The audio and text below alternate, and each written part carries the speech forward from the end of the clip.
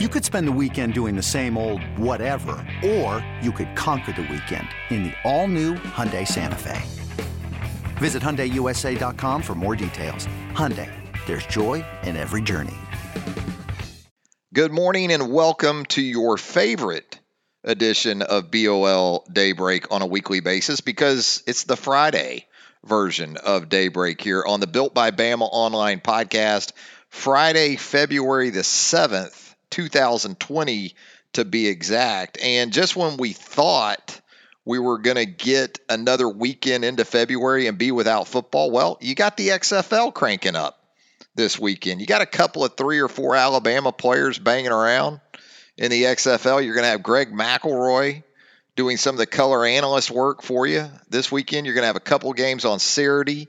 You're going to have a couple games on Sunday. So if you are just an absolute football nut, you know, this is your fix. This is going to help you get through February into March, and then you're going to get into spring practice once again for Alabama and other college programs. So this is kind of like a nicotine patch, I guess you could say, the XFL. You're going to have some cool rules in this league too. You know, some changes, some things that'll be different. As far as overtime rules go, you'll basically have the football equivalent of a soccer shootout, where you basically just run one play over 5 frames, and whoever converts the most plays in that stretch is the winner in overtime. You're going to have some different things on kickoffs. You're going to be able to throw 2 forward passes as long as the first one is behind the line of scrimmage, but it can be forward, if you know what I'm saying. It doesn't have to be a lateral behind the line of scrimmage. It can be a pass that's forward as long as it's behind the line of scrimmage. Trust me, you'll figure it out. You'll figure it out as we go. If you're that hardcore, you'll figure out the nuances of the XFL. But the dust settling on National Signing Day 2020, or as Nick Saban referred to it on Wednesday, limited edition signing day. And it certainly was for the Alabama Crimson Tide. Tied up some loose ends with 3 of the previously committed players to this Alabama class signing on the dotted line on Wednesday. Jamil Burroughs, the big defensive lineman from over in Georgia. Javon Baker, likewise, over there with Jamil Burroughs, the wide receiver. Then you also had Damian George, the big offensive lineman from the Houston, Texas area. So those were the 3 guys that signed on Wednesday. Of course, you also had Carl Tucker, the grad transfer tight end, making his intentions known here in the last week or so that he would, in fact, join the Alabama program in time for the first summer semester is when you're going to see Carl Tucker. I always want to call him Carl Perkins. I come real close to doing that a couple of times now, but I've been able to sort of hang in there and keep it, Carl Tucker. But the 6-year senior going to join the Alabama Crimson Tide in time for the 2020 season. And Alabama finishes with the nation's number 2 recruiting class, according to the 24/7 Sports composite team rankings. Alabama with the highest rating per signee at 93.56 on average, which was just ahead of Clemson. And Clemson actually finished 3rd in the 24/7 Sports composite rankings. The Georgia Bulldogs of Kirby Smart secure the number 1 overall recruiting class for the 2020 cycle, again, according to the 24/7 Sports composite. So there you go. Recruiting for 2020, pretty much a wrap. And with that, on the heels of that, not surprising at all to see Alabama on Thursday formally announce the hiring of Freddie Roach as the Crimson Tide's new defensive line coach. I mean, Freddie's been out on the recruiting trail.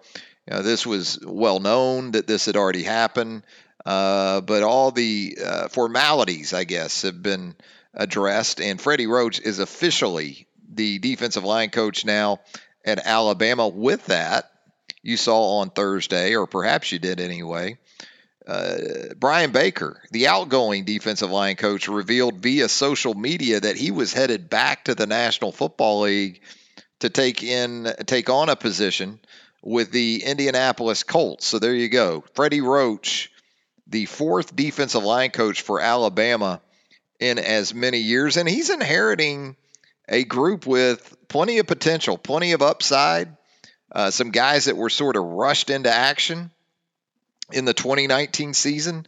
Some of the benefits from that should start to show up in 2020 when you talk about guys like Byron Young, Justin Aboigbe, DJ Dale to an extent, although he dealt with injuries pretty much from wire to wire throughout the 2019 season, did the true freshman nose tackle. But you're bringing back LaBryan Ray, who you hope LaBryan Ray is able to sort of avoid this injury bug that he has fallen victim to in 2 of his 3 years in the program, and is able to give you a full season of what LaBryan Ray can potentially be on that defensive line to go along with Christian Barmore and a couple of redshirt freshmen and Braylon Ingram, Ishmael Sofsher at the nose tackle position. You mix in Tim Smith, who recently picked up his 5th star as a 2020 defensive lineman from 247sports.com, Jamarian Latham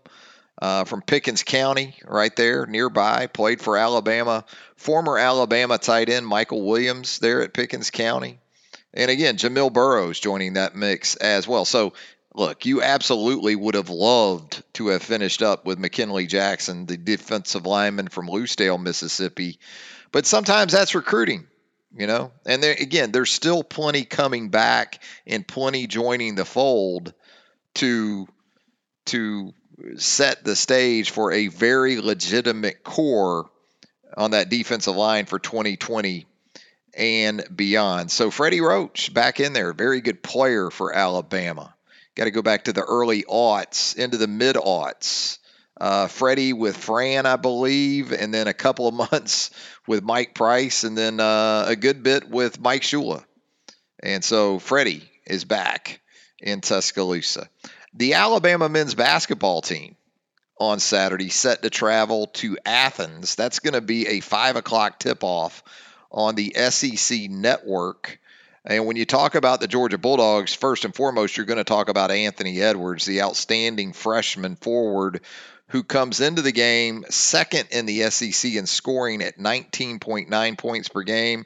He's coming off a 32-point performance against UF in midweek, made 6 threes in that game, did Anthony Edwards. He projects as a top 3 type of pick for the 2020 NBA draft. In a tough loss, though, Georgia coming off of. Like Alabama, Georgia goes to Gainesville, blows a 20-plus point lead before falling to the Gators in the midweek matchup, 81-75. For Alabama, Kyra Lewis and John Petty still leading the way from an offensive perspective. Kyra at 16.5 points per game. Petty at 15. Now, for John Petty, he's gone 3 straight games without double-digit scoring.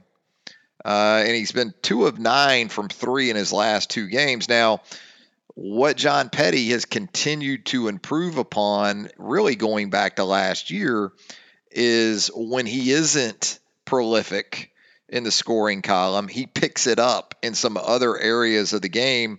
And he's had 20 rebounds in the last 2 games. He had 9 against Arkansas last Saturday, and then followed that up with 11 against Tennessee in the midweek loss on Tuesday. Jaden Shackelford's been pretty good offensively. Combined 40 points in those games against Arkansas and Tennessee, including 28 last Saturday against the Razorbacks. So, look, if we're really going to have any type of legitimate sort of NCAA tournament discussion about this Alabama basketball team, it has to start with a win. It has to be reignited with a win on the road against a Georgia team that, when you look at the SEC standings right now, you're looking down towards the bottom of the standings there, as we know.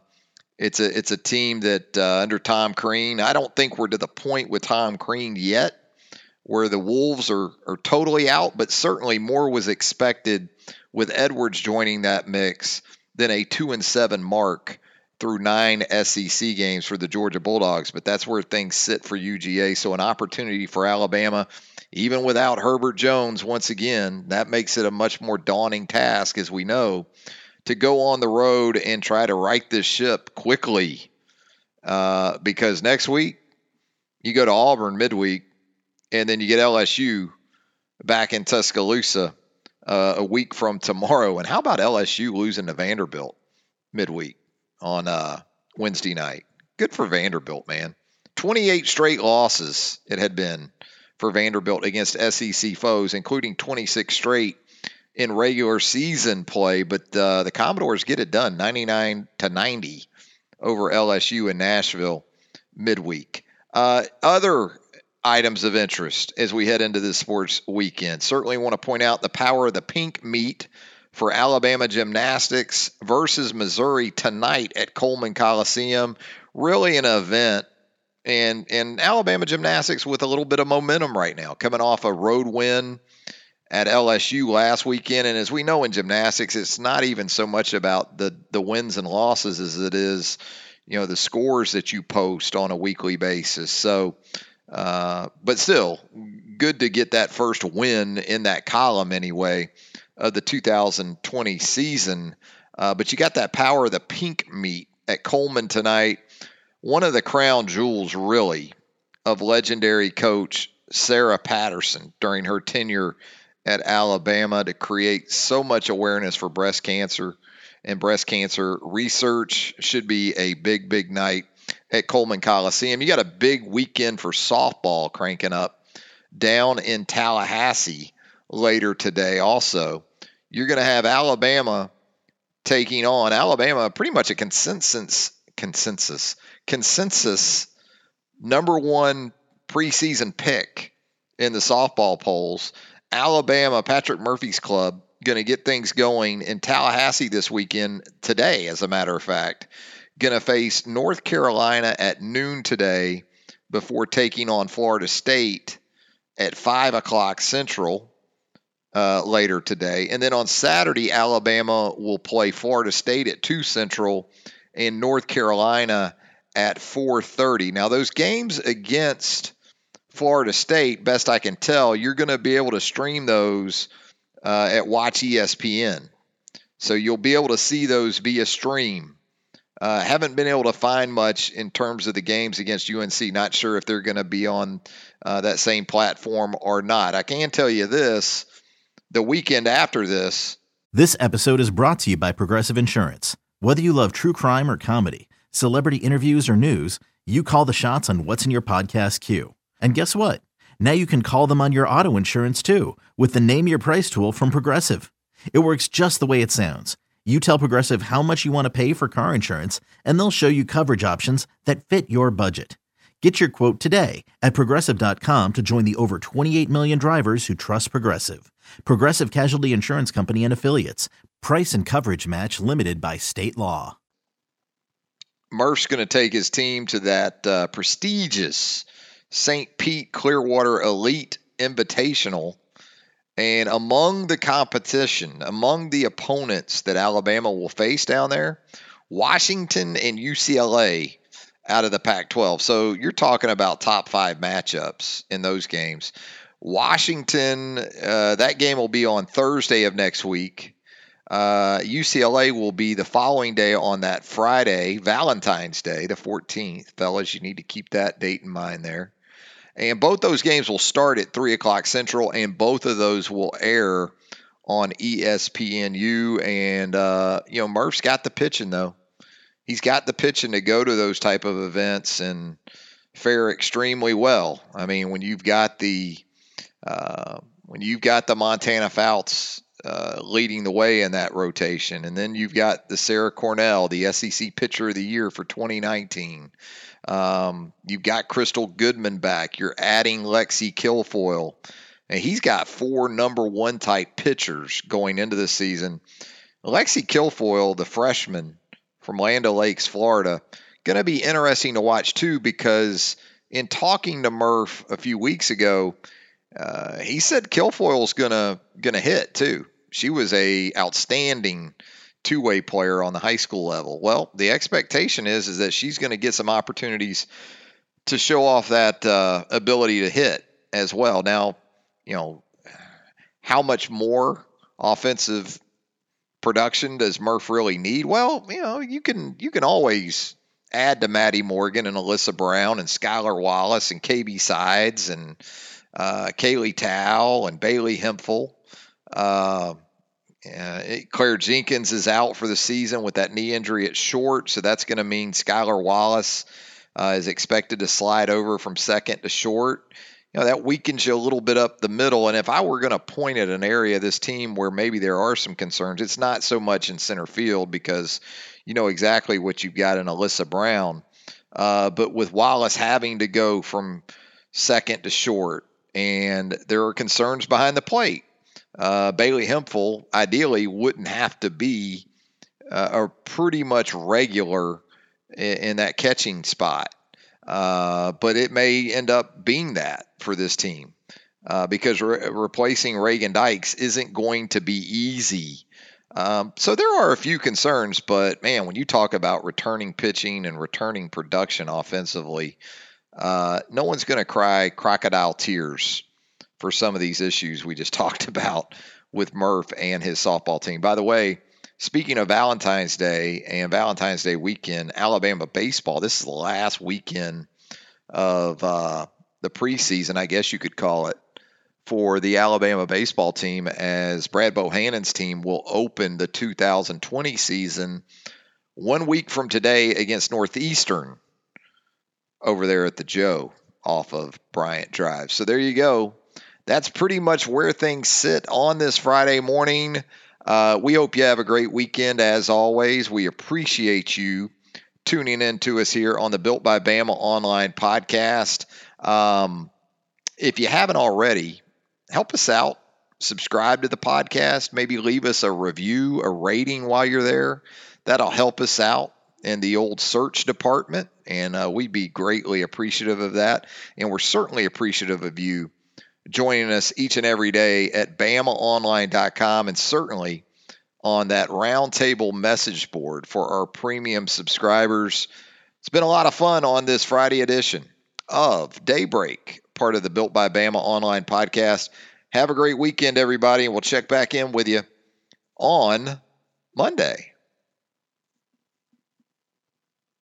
When you have sports mixed with your pop culture, along with humor and celebrity interviews, your earbuds are enjoying The Rich Eisen Show. Dan Orlovsky, are you still a Jaden Daniels is the best quarterback available in the draft guy? I think the three things that make it stand out for me are, number one, I think his ball placement versus man coverage is the best in the draft. Every quarterback in the NFL is accurate. He's got the best on tape. Number two, most transferable stuff to the NFL. And then I think the third thing is pocket peace. Search for The Rich Eisen Show on YouTube or wherever you listen.